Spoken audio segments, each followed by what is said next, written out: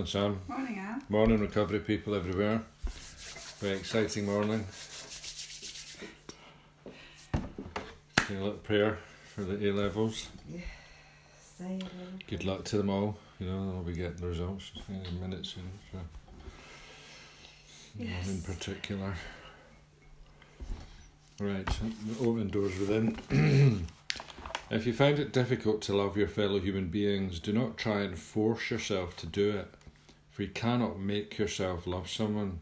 But as you seek me and my help, I will place that seed of love in your heart.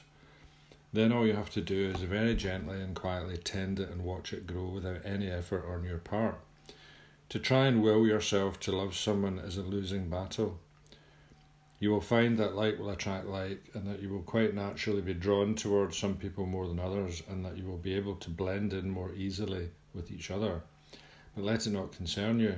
Gradually you will know the meaning of universal love as you grow spiritually and come to know the meaning of my divine love.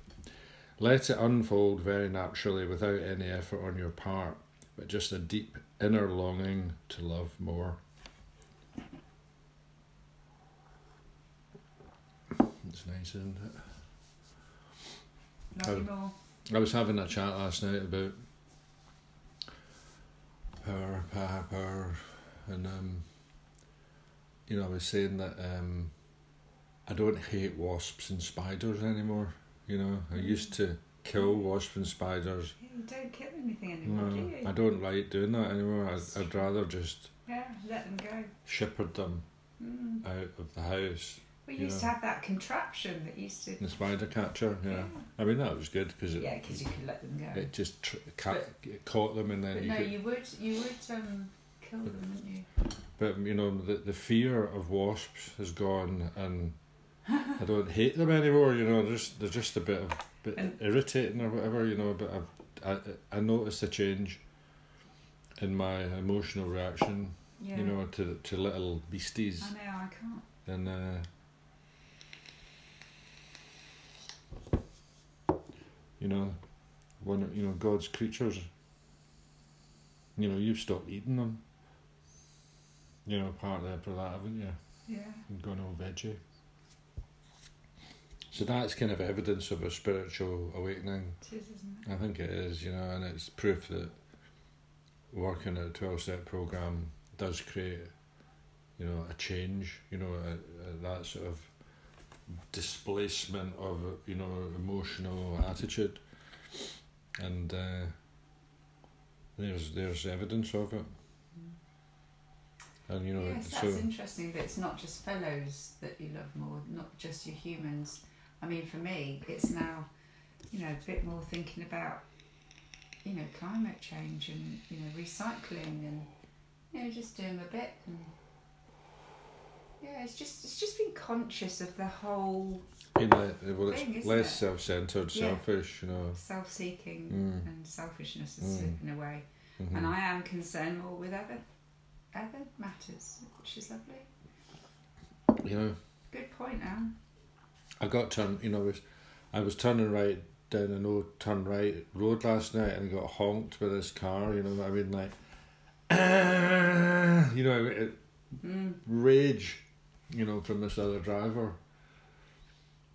And, you know, I'm thinking to myself, glad I'm not like that, you know, that I don't react like that. And I'm glad that I'm not... Full of rage. I'm not reacting to that, you know, and like, the fuck think you are sort of thing, you know. And it's just like, oh, poor you haven't got a programme. I'm just like, well, you know, I've interpreted the rules differently to you, you know, as regards whether I can turn right down there or not, but at the end of the day... Does it matter? You know, they've driven off fuming. And, you know, I mean, I've driven... God knows, you know, like 10 hours in the car yesterday, and you know, it didn't lose my rag at all, you know. I'm just calmly driving along, and all the people around me on the road, you know, I'm just trying to sort of blend in harmoniously, you know, without, it's not a race. I definitely would have said, a couple of years ago, if I'd have arranged to go to the cinema and you'd have driven 10 hours, you would have said, no way, I'm not doing it, I'm not going out. I'm going to the pub. You know, there's no way that you would have said, I'm going to sit and you know, do something for someone else. You wouldn't have done it, no. would you? You wouldn't have done it. I would have said, there's no way I'm missing the first 10 minutes of a Tarantino movie. It'll ruin the whole thing, and it's so important to me, I'm not doing it. So, sorry, but, you know, I'll let everyone else down. You all go and watch it, I'll see it some other time, and, you know, instead I thought, well, it's his birthday, go, you know, and just be there and worry about it. It's a better way of living, isn't it?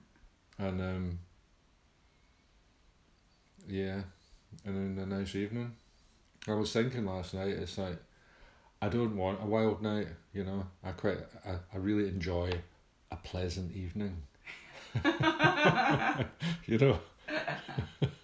I'm more than happy with that, you know. A bit of a chat, some nice food and a wee chat, and then go home at 9:30. I'm like that, I'm done. Well, it was later than that, but you know. It wasn't much later than that, you know. But it got to about 9:30, and I'm thinking, feels quite late now. Well, you had been up and driving all hours. I'd had a long day for sure. But no, well, like I've always said, calm is the new hard. Life is changed. Unfolding. Certainly unfolding at 8. August 15th. Alcoholics Anonymous thought for the day. Once an alcoholic, always an alcoholic. Yes. That's what they want. Commencing to drink after a period of sobriety. We are in a short time as bad as ever.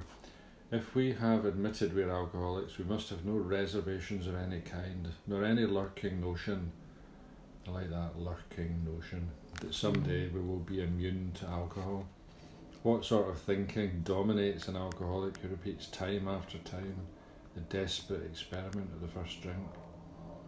Parallel with sound reasoning, there inevitably runs some insanely trivial excuse for taking the first drink. There is little thought of what the terrific consequences may be. Have I given up all excuses for taking a drink? Meditation for the day. Where 2 or 3 are banded together, I will be there in the midst of them. When God finds 2 or 3 people in union who only want His will to be done, who want only to serve Him, He has a plan that can be revealed to them. The grace of God can come to people who are together in one place with one accord. A union like this is miracle working. God is able to use such people. Only good can come through such consecrated people brought together in unified groups for a single purpose and of a single mind. Prayer for the day. I pray that I may be part of a unified group. I pray that I may contribute my share to its consecrated purpose. Well, that's very AA, isn't it? I mean, that's straight from More About Alcoholism. What, the idea that we can drink like normal people? Yeah. The top bit. The insanely trivial excuse for taking the first drink. Insanely trivial. Yeah, it is. When you're in the whole picture. You see, I mean, I think in your head, you know, getting ready to go to a festival, I would be nervous now. I would be really nervous now, thinking, oh, I'm going to really blow it. I'm going to get so drunk, I'm going to fall in a ditch. I'm going to break something. I'm going to go way over the top. So I think, you know, now, because I've been there last year and I didn't drink, I'm not nervous now. But if I was drinking, I'd be nervous. Or something would go wrong, or, you know, that we'd get lost, or some accident would happen.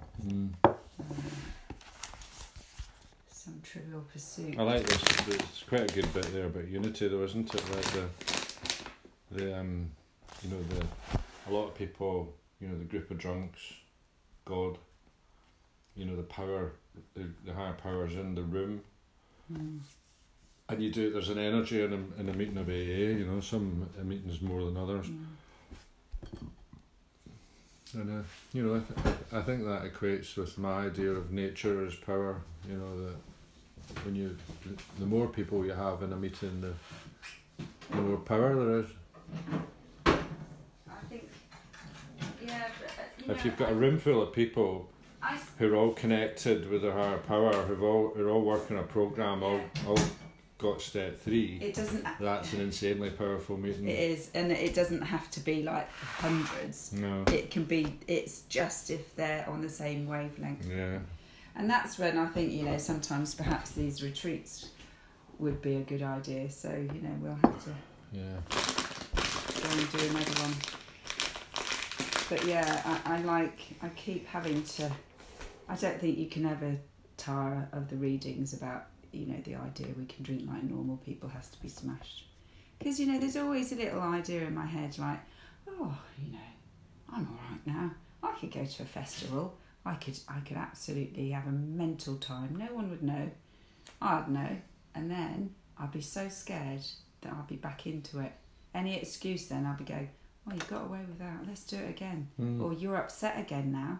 I'd just have a little drink and I'll be off again. I know I'll be off again. I don't fancy it anyway, you know, the idea of staggering around a festival in a state of, you know, disarray is not particularly appealing. No, not at all, and it's nice to be present.